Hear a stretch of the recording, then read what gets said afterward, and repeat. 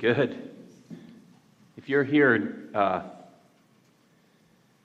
today, then welcome. No, just kidding. If you were here last week, who wasn't here last week's here today?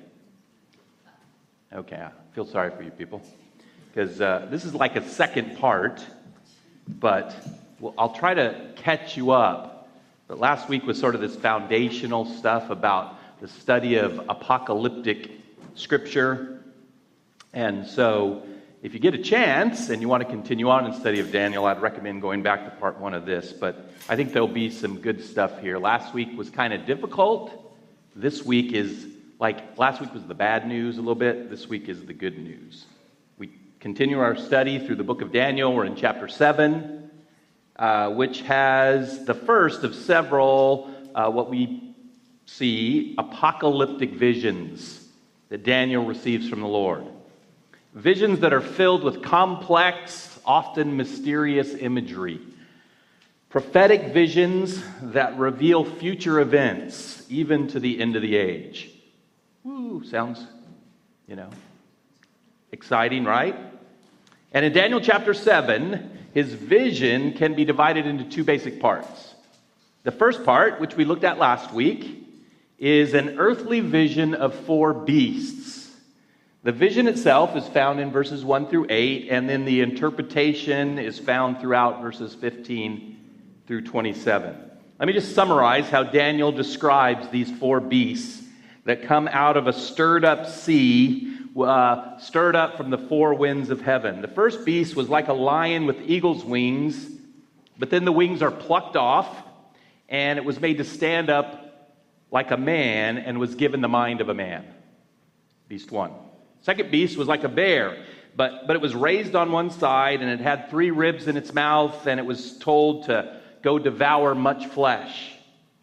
Beast 2. Third beast was like a leopard with 4 wings and 4 heads, and it was given dominion or authority.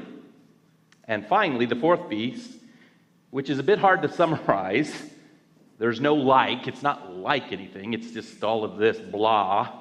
So let me read the description found in verses 7 and 8. A fourth beast, terrifying and dreadful and exceedingly strong.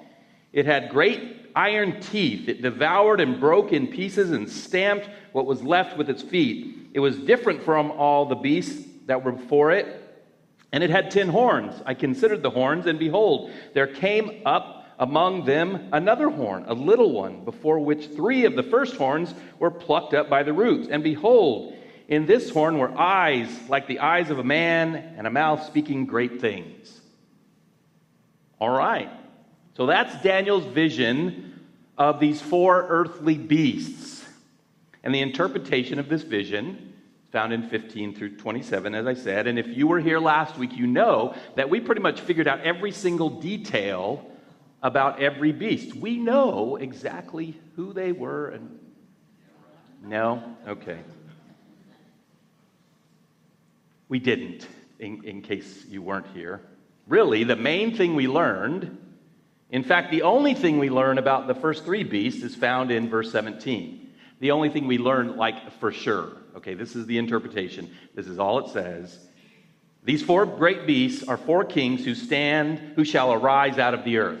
All right, we know that.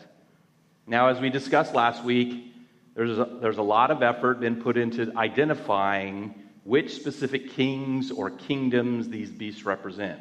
Many believe they're the same kingdoms found in Nebuchadnezzar's statue in chapter 2, if you remember, which he does identify the head as Nebuchadnezzar and what follows, so we're pretty much sure that's Babylon, Medo-Persia, Greece, and Rome. So some people think these 4 beasts represent those as well. With regards to the final beast, especially that final little horn, some believe it could be, in the past, Antiochus Epiphanes, the Seleucid or Greek king who brutally oppressed the Jews in the mid-2nd century, while others are convinced that it represents one of the Roman emperors and or a future Antichrist. But it seems to me, and others, that the identity of these beasts is not the main point of the vision. And even if we were able to correctly identify these beasts, these kings, it wouldn't change the main point, which is that our world is being run by a succession of fearsome beasts that seem to go from bad to worse, each one more frightening than the one before. But ultimately, any beast, any king, any ruler, any government that opposes God and his saints will be destroyed. And God will establish and reign over an eternal kingdom filled with those who trust him.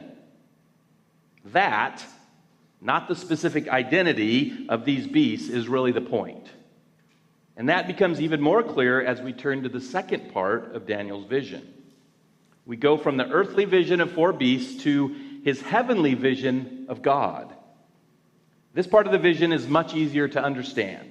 In fact, unlike the visions of the beasts, no interpretation is given or really needed. And so we come to the first, a vision of God as judge. Daniel saw the beast rising out of the sea, and it caused him great anxiety, as he states in verse 15. But beginning in verse 9, he'll see the author of their destruction, the author of the destruction of these beasts. He says, as I looked, thrones were placed, and the Ancient of Days took his seat. The Ancient of Days gives you chills, the Ancient of Days. In Daniel's vision, we're ushered into this heavenly throne room, this heavenly courtroom. Thrones are a symbol of ruling authority. And here thrones are placed. They're placing thrones. They're setting up the throne room. How many thrones? We don't know. But we do know that on one throne sits the Ancient of Days, takes his seat. This title, Ancient of Days, is found only here in Daniel chapter 7. And it's clearly a reference to God himself. Specifically, it seems God the Father, as we'll come to the second vision. It first reminds us that God is ancient. Really, God is eternal, right? As the psalmist writes, before the mountains were brought forth or ever had formed the earth and the world, from everlasting to everlasting, you are God. And in Isaiah we read, thus says the Lord, the King of Israel and his Redeemer, the Lord of hosts, I am the first and the last. Beside me there is no God. If we can speak in terms of time, with regards to the one who created time itself, God alone has existed from eternity past and will exist until eternity future. And in Daniel's visions, that translates to one who is the Ancient of Days. The one who sits on the throne is eternal. He is not a created being like the beasts before. We've got these 4 beasts, and then we come with this Ancient of Days. But he is the creator of all. Daniel continues, his clothing was white as snow. The whiteness of snow symbolizes complete righteousness, purity, holiness. In Psalm 51, after his great sin with Bathsheba, David prayed, purge me with the hyssop, and I shall be clean. Wash me, and I shall be whiter than snow. In Daniel's vision, we see that God, from eternity past to eternity future, is sinless, pure, and holy. In Isaiah 6, the angels thrice declare his holiness. And one called to another and said, holy, holy, holy is the Lord of hosts. The whole earth is full of his glory.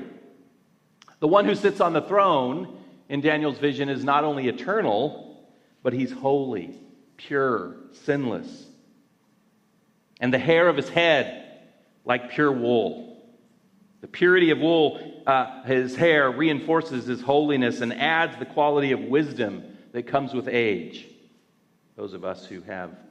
I kind of hide my wisdom here because I shave it off, but many others of us have this. You know, I remember my great-grandmother. Her hair was just solid white. I think that's the picture here, just solid white, the age and the purity of it. The one who sits on the throne is eternal, pure, wise, and his throne was fiery flames. Its wheels were burning fire. A stream of fire issued and came out before him. His throne, his ruling, is like a chariot with wheels blazing. Again, the throne represents his authority to rule and to judge. And the fact that it was burning, it has burning wheels like some kind of flaming chariot, chariots of fire, right? And that fire comes out from before him, indicates that his judgments will be powerful and they'll be severe. So the one who sits on the throne is eternal, he's pure, he's wise and powerful. And then we see 1,000,000 served him, and 10,000 times 10,000, that's a lot, stood before him. He's surrounded by thousands and thousands, millions, if you will, of servants. It's probably a reference to the angelic hosts, which make up this heavenly court. And the court sat in judgment, and the books were opened. The court is presided over by the Ancient of Days, the eternal, pure, wise, powerful one who sits on the throne. And as he brings the court into session, the books are opened. What books? Well, Daniel doesn't tell us right here. He will mention the books again in chapter 10 and in chapter 12. But their best description, I believe, is found in the book of Revelation. In chapter 20, describing what many call the great white throne judgment, we're told, and I saw the dead, great and small, standing before the throne. Probably a similar throne, the same throne as this. And the books were open. Then another book was opened, which is the book of life. And the dead were judged by what was written in the books according to what they had done. So these books in Revelation record that what humanity, great and small, have done. And notice two things. First, there's another book mentioned here, not specifically mentioned in Daniel 7, but we'll see it in Daniel chapter 12, and that is the book of life. We'll talk more about that book shortly.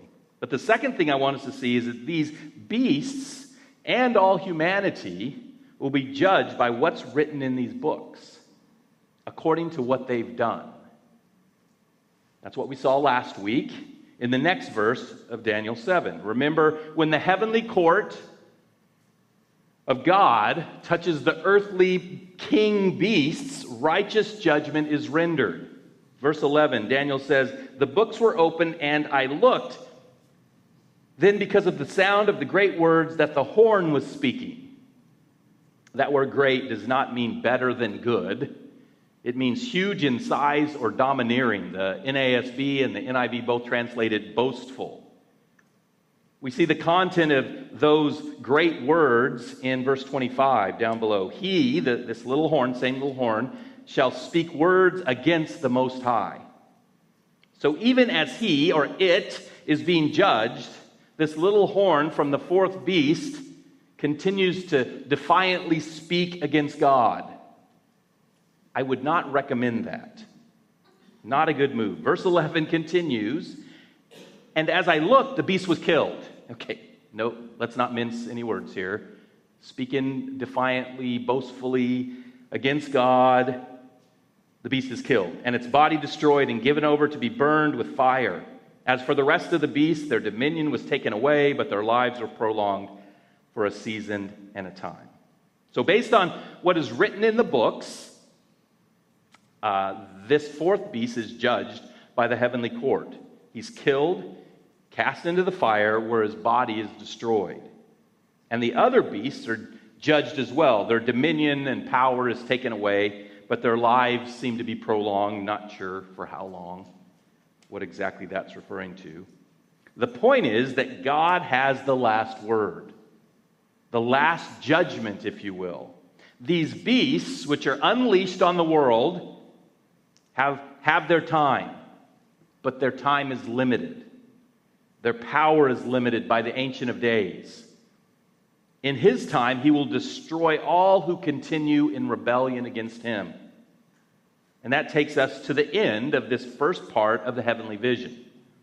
But before we go to the second part, I want us to think a little bit more about the books that were opened and God as judge, the Ancient of Days. The context of Daniel 7 is the judgment of these beasts, these kings, these rulers and authorities of this world who rebel against the living, eternal God and persecute his followers.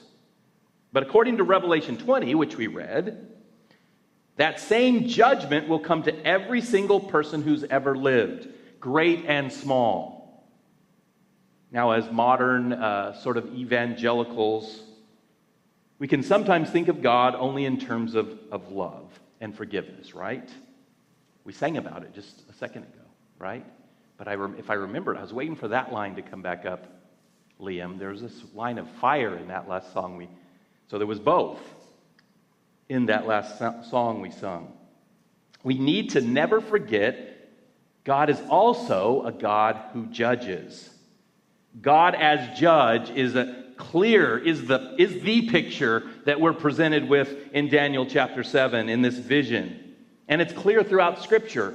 Psalm 96, we're told, "For the Lord comes to judge the earth. He will judge the world in righteousness and the peoples in his faithfulness." Now, some believe this God as judge sort of passed away with the Old Testament, and in the New Testament, all we find is a God of love. Well, not so. Remember, Revelation, that we just read a second ago, is part of the New Testament. And in Hebrews chapter 12, just one of many verses that proclaim his judgment in the New Testament, we read, "But you have come to Mount Zion and to the city of the living God, the heavenly Jerusalem, and to innumerable angels innumerable angels." That remind us of anything? Daniel 7, the thousands and thousands and 10,000s. "Innumerable angels in festal gatherings, and to the assembly of the firstborn who are enrolled in heaven, and to God, the judge of all." That whole thing sounds a little bit like the same scene we saw in Daniel. God is judge of all. So I hope it's clear that despite our thoughts to the contrary, God was and is and will continue to be the Ancient of Days, who will open the books of humanity's deeds and judge us based on what he finds there. And don't think, well, I'll be okay. I mean, I'm not that beast. I don't speak against God. I don't speak boastfully about myself. I don't spout off. Well, that may be true, but Scripture is also clear that no matter who you are, no matter what you have or have not done, you cannot and will not measure up to the Ancient of Days, the pure and holy, holy, holy standards of God. As Paul wrote in Romans chapter 3, "As it is written, none is righteous, no, not one. No one understands. No one seeks for God. All have turned aside. Together they have become worthless. No one does good, not even one." We're all part of that description. And later in verse 23, same chapter, he plainly states, "For all have sinned and fall short of the glory of God." So we have a problem, right? The books will be opened, and when God comes to our name, I don't know how this is going to work. I don't know how it's printed. Is it black and white? I don't know. But somehow, in that book, it contains the lists of what we've done. It contains all of our unrighteous deeds, our acts, our sins. And based on that alone, we, like the beasts, should be judged by fire. However, God has provided a solution to our problem. Don't forget the book of life. So what's the book of life?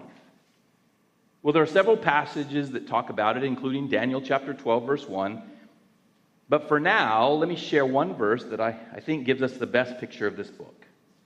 In Revelation chapter 13, which we touched on a little bit last week, it begins with a vision of a beast that seems to include many of the qualities of the beasts found in Daniel chapter 7.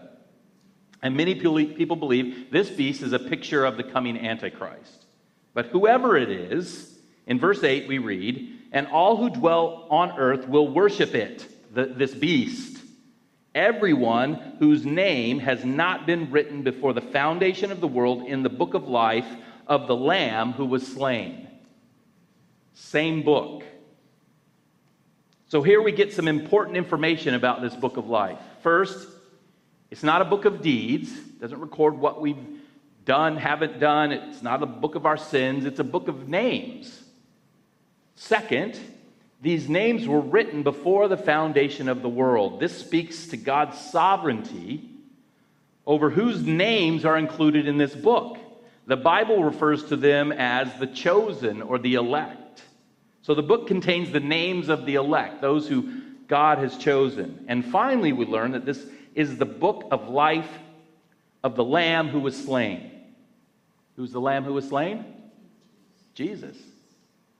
Jesus, who was slain on the cross for your sins and mine. So we conclude that the book of life is a book of names of the elect, which is synonymous with all who belong to Jesus Christ, all who put their trust in Him for forgiveness of their sins, which are recorded, by the way, in the other books that are opened. And what's the result of having your name written in the book of life? Well, speaking of the new heaven and new earth and new Jerusalem in Revelation chapter 21, in verse 7 we read, "But nothing unclean will ever enter it," new heaven, new earth, new Jerusalem, "nor anyone who does what is detestable or false, but only those who are written in the Lamb's book of life." The Lamb's book of life contains the names of all who will be saved, who will be rescued from a godless eternity, all who will be allowed into heaven, all who are chosen by God from the foundations of the earth, all who have trusted in the sacrificial Lamb of God, Jesus Christ, for the forgiveness of their sins, for the cleansing, for God declaring them to be righteous and pure and holy. So know this: God is a God of love and forgiveness, but He's also a God of judgment. And the question is, how will you be judged? How will I be judged? Do you, like the beast, want to be judged based on your deeds? I don't advise it. It won't turn out good. Or do you want to experience God's love and forgiveness being judged based on whether or not your name has been written in the Lamb's book of life? And if you're stuck on the fact that the names were written, they're apparently already written before the foundations of the world, don't be stuck on that. That's mysterious, and it's out of your control. It's in the hands of God. What's not a mystery, what's in our control, is that all those who put their faith in the Lamb of God, who trust in His death on the cross, will have their names written in the book of life. So you can today make sure that your name was in the book of life from the foundations of the earth by trusting in Jesus Christ as Lord and Savior. Okay, so that's a little bit of a side, but it's an important one, right? Now we turn to the second part of the heavenly vision. We've seen God as judge, the Ancient of Days. Now we turn to a vision of God as man. Verse 13. "I saw in the night vision, and behold, the clouds of heaven, there came one like a son of man. And he came to the Ancient of Days and was presented before him. And to him was given dominion and glory and a kingdom, that all peoples, nations, and languages should serve him. His dominion is an everlasting dominion which shall not pass away, and his kingdom one that shall not be destroyed." So, who's that? What? Jesus. Okay, you're right. If you've read the New Testament, if you've gone to church for a while, this vision is fairly clear from the start, right? We know who Daniel is seeing. But remember, Daniel has not read the New Testament. And the fact that the person in the vision has both human and divine traits was a problem, was probably confusing to Daniel. Notice he is one like a son of man. That is, he appeared to be mortal, a human being. Elsewhere in the Old Testament, the phrase son of man refers to just regular human people. For example, next chapter, Daniel 8. Daniel himself will be referred to as Son of Man. So he's like a son of man. He's like a human being, but there's more to him as well. Notice he comes on the clouds of heaven, which speaks of his divinity. In the Old Testament, God alone rides the cloud, this cloud chariot. Isaiah 19:1. "Behold, the Lord is riding on a swift cloud and comes to Egypt." Also, when this Son of Man comes into the presence of the Ancient of Days, he's given authority and sovereign power.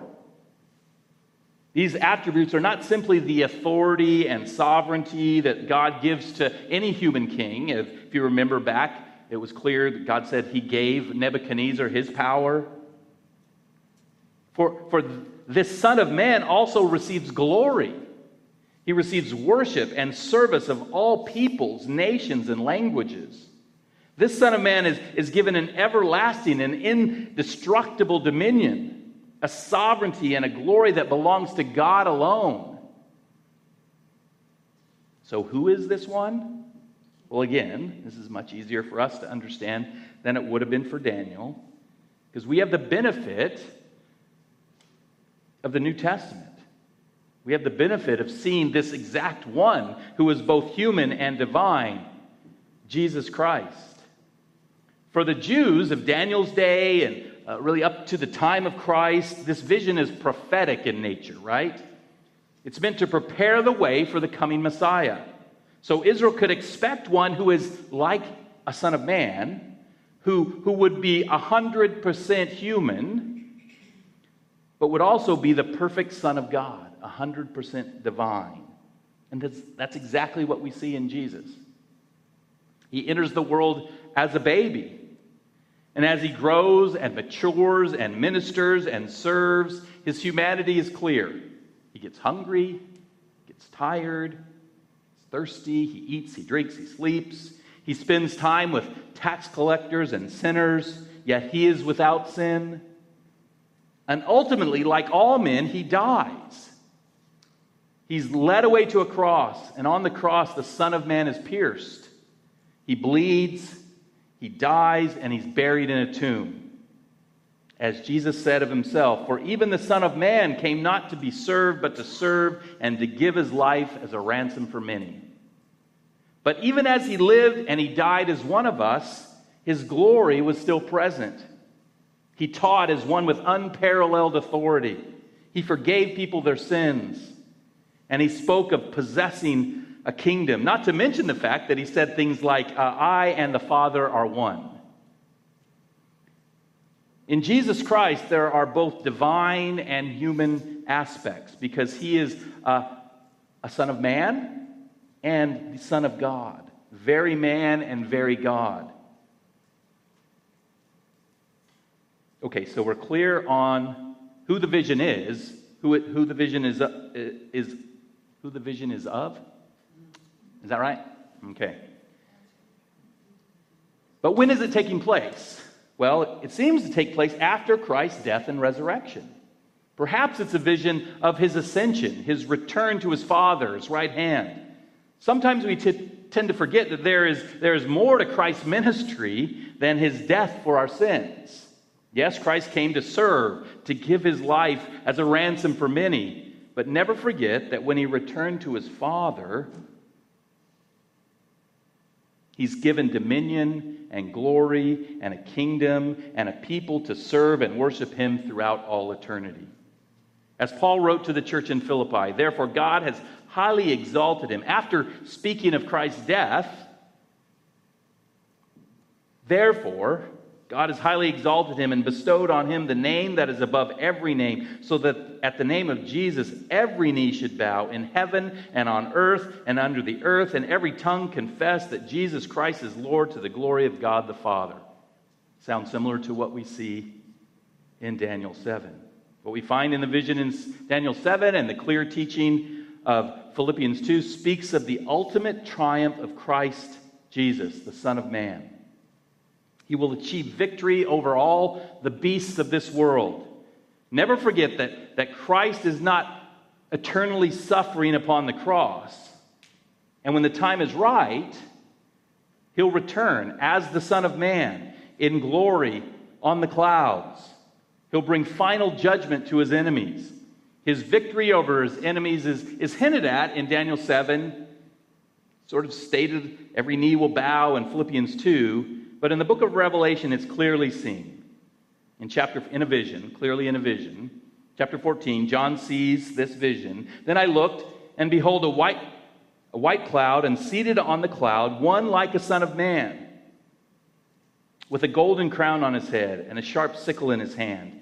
And another angel came out of the temple, calling with a loud voice to him who sat on the cloud, "Put in your sickle and reap, for the hour to reap has come, for the harvest of the earth is fully ripe." And this is not the harvest, "Go therefore to the harvest field and share the gospel." This is a different harvest.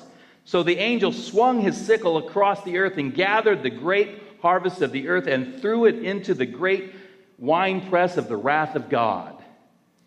Not where anyone wants to be. This is a vision of Christ's return and his judgment upon all who oppose him. Jesus Christ, the Son of Man, will return and will put down all his enemies. He will be victorious. And as Daniel tells us, his dominion will not pass away. He will establish an eternal kingdom of righteousness. Okay, so those are the two parts of Daniel's heavenly vision. God, the Ancient of Days, as judge, and God as one like a son of man, both defeating and destroying what Daniel saw in his earthly vision of four beasts. Now let's see if we can put this together. As we conclude this chapter, I've hinted at it. I think we've seen some of the applications, some of the point. But let me just state it clearly here. Taking everything we've seen into account, what is God seeking to communicate through these visions he gave Daniel, and what does that mean for us today? Let's focus on the message of Daniel's vision. Daniel's vision of the four beasts that are four kings or kingdoms confirms what we already should know if our heads are above, are not stuck in the sand, right? That throughout history, in Daniel's day, even before Daniel's day, stretching to our time, the world has been and continues to be ruled by monstrous beasts. Not always. There are times, I don't know if Queen Elizabeth was a monstrous beast. There are times some kings, rulers are more beastly than others. These rulers have authority to rule and to kill and destroy. They're even permitted for a time to oppress and persecute the saints of God. We know of their persecutions in the past.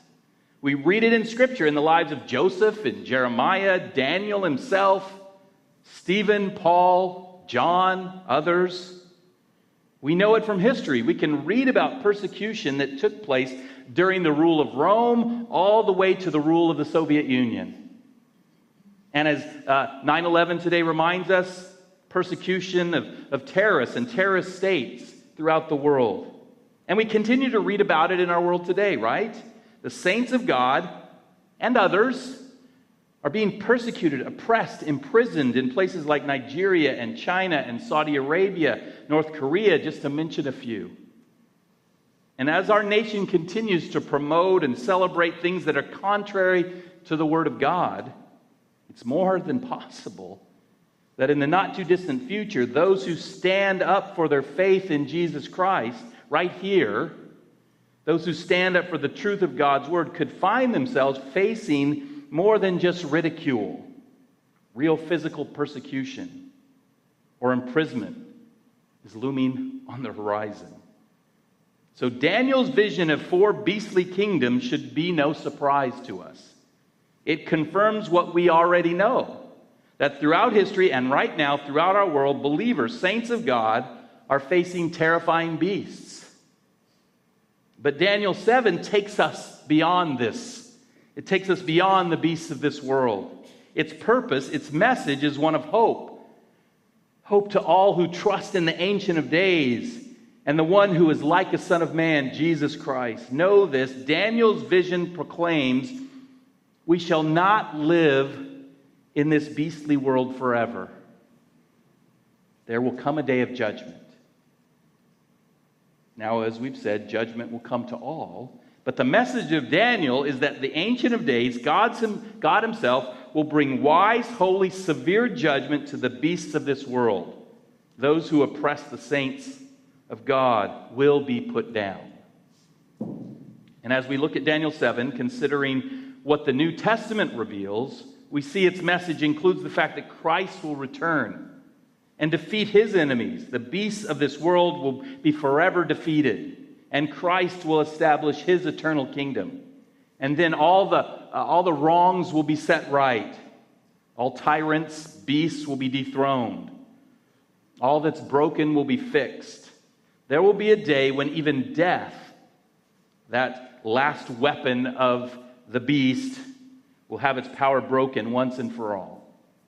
On that day, the beast behind all beasts, Satan himself, will be bound and brought before the throne. Revelation 20, verse 10. And the devil who had deceived them was thrown into the lake of fire and sulfur where the beast and the false prophet were, and they will be tormented day and night forever and ever.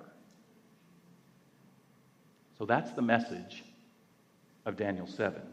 In a nutshell, all that is evil in this world will one day be destroyed, and Christ will establish his glorious, good, perfect, eternal kingdom, of which you can be a part. And with that message comes a challenge, right? And that challenge isn't to work out the specific identity of these different beasts. Instead, it's to believe and live by the message that we've received. To live in such a way that in the midst of this beastly world, our eyes and our hearts are firmly fixed on the heavenly throne room of God. Instead of being terrified by beasts, which we tend to be, we must daily dedicate ourselves to the one who will not only deliver the final and decisive judgment to every beast, but the one who delivered us from their same judgment. Daniel 7 serves as a warning, not just to the beastly kings of the earth, but to all who would choose to follow them instead of following the living God. All who follow them will share their fate, and all who follow Christ will share his fate. God is our judge as well. Are we ready to face him?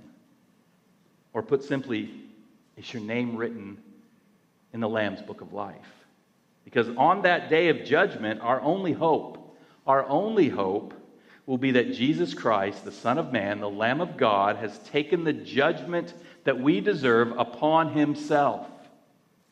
He's received the wrath of God upon himself for our sins. Those things listed in the other books. Speaking of the Messiah, Christ, Isaiah writes, but he was pierced for our transgressions. He was crushed for our iniquities. Upon him was the chastisement that brought us peace, and with his wounds we are healed. Christ took upon himself the punishment we deserved, so that in the coming day we could be exalted with him. We could reign with him forever. We could be part of his eternal kingdom, so that we can be among all peoples, nations, and languages that glorify and serve him. Isn't that a great picture? It's not just a few. It's not just our culture, our country. It's all peoples, all nations will be there serving, worshiping, and glorifying Christ. Christ in our place has faced the great beast in all its fearsomeness. He's paid the debt for every sin that you or I ever committed or ever will commit. Our sin was laid upon his shoulders. He bore it. He became sin for us. And the result of his sacrifice for you and me is summarized, I believe, in the last two verses of Romans chapter 8. For I am sure that neither death nor life, nor angels nor rulers, beastly kings or presidents or governors, nor things present, nor things to come, nor powers, nor height, nor depth, nor anything else in all creation will be able to separate us from the love of God in Christ Jesus, our Lord. If God is your judge, and the Son of Man is your Savior, then let the world do its worst. The message of Daniel 7, as well as the message of much of Scripture, is this: if you belong to Christ, if your name is written in the Lamb's Book of Life, ultimately, the world has no power over you. And you can know that after the world has done its worst, God will welcome you into his very best. The Lord has a glorious inheritance stored up for you along with all the saints. A kingdom that is yours by grace alone through faith in Jesus Christ. There's a day coming when the beasts will all be gone and all that will remain will be the saints of God. So when you feel the beast, whether it's a government or something else surrounding you and their hot breath is closing in on you, look upward, look onward, look beyond, look up to the judge, look up to the Savior, look onward to your glorious inheritance in Christ Jesus. In his commentary on Daniel chapter 7, Ian Duquette ends with this story, and we'll end with it as well. The 17th century Scottish pastor Samuel Rutherford was no stranger to suffering and persecution. As a young man, he was exiled by the church authorities, which can be beastly as well, from his beloved parish of Anwoth in southern Scotland for writing in defense of the doctrines of grace. And as an old man, when the monarchy was reinstated under Charles II, interesting that England is now being ruled by Charles III, but under Charles II, Rutherford was charged with high treason for his book in which he argued that even monarchs were subject to the law. When the summons came for him to appear before the crown, however, he responded from his deathbed, "Tell them I've got a summons already before a superior judge, and I must answer my first summons. And before your day come, I will be where few kings and great folks come." Duquette comments, "His hope was placed in the knowledge that there would soon come a time when this present world would end and be replaced with a better one. The day is indeed hastening on when the sands of time will run out and the beasts will face their judgment, but for the saints, glory will dwell forever in Emmanuel's land." Would you pray with me? Father God, we thank you for this vision of yourself. It's one of few places where we can get just these details about you. Lord, I pray that you would just burn them into our heart. You are the Ancient of Days. You are like a Son of Man. You are God. You became man that you might save us.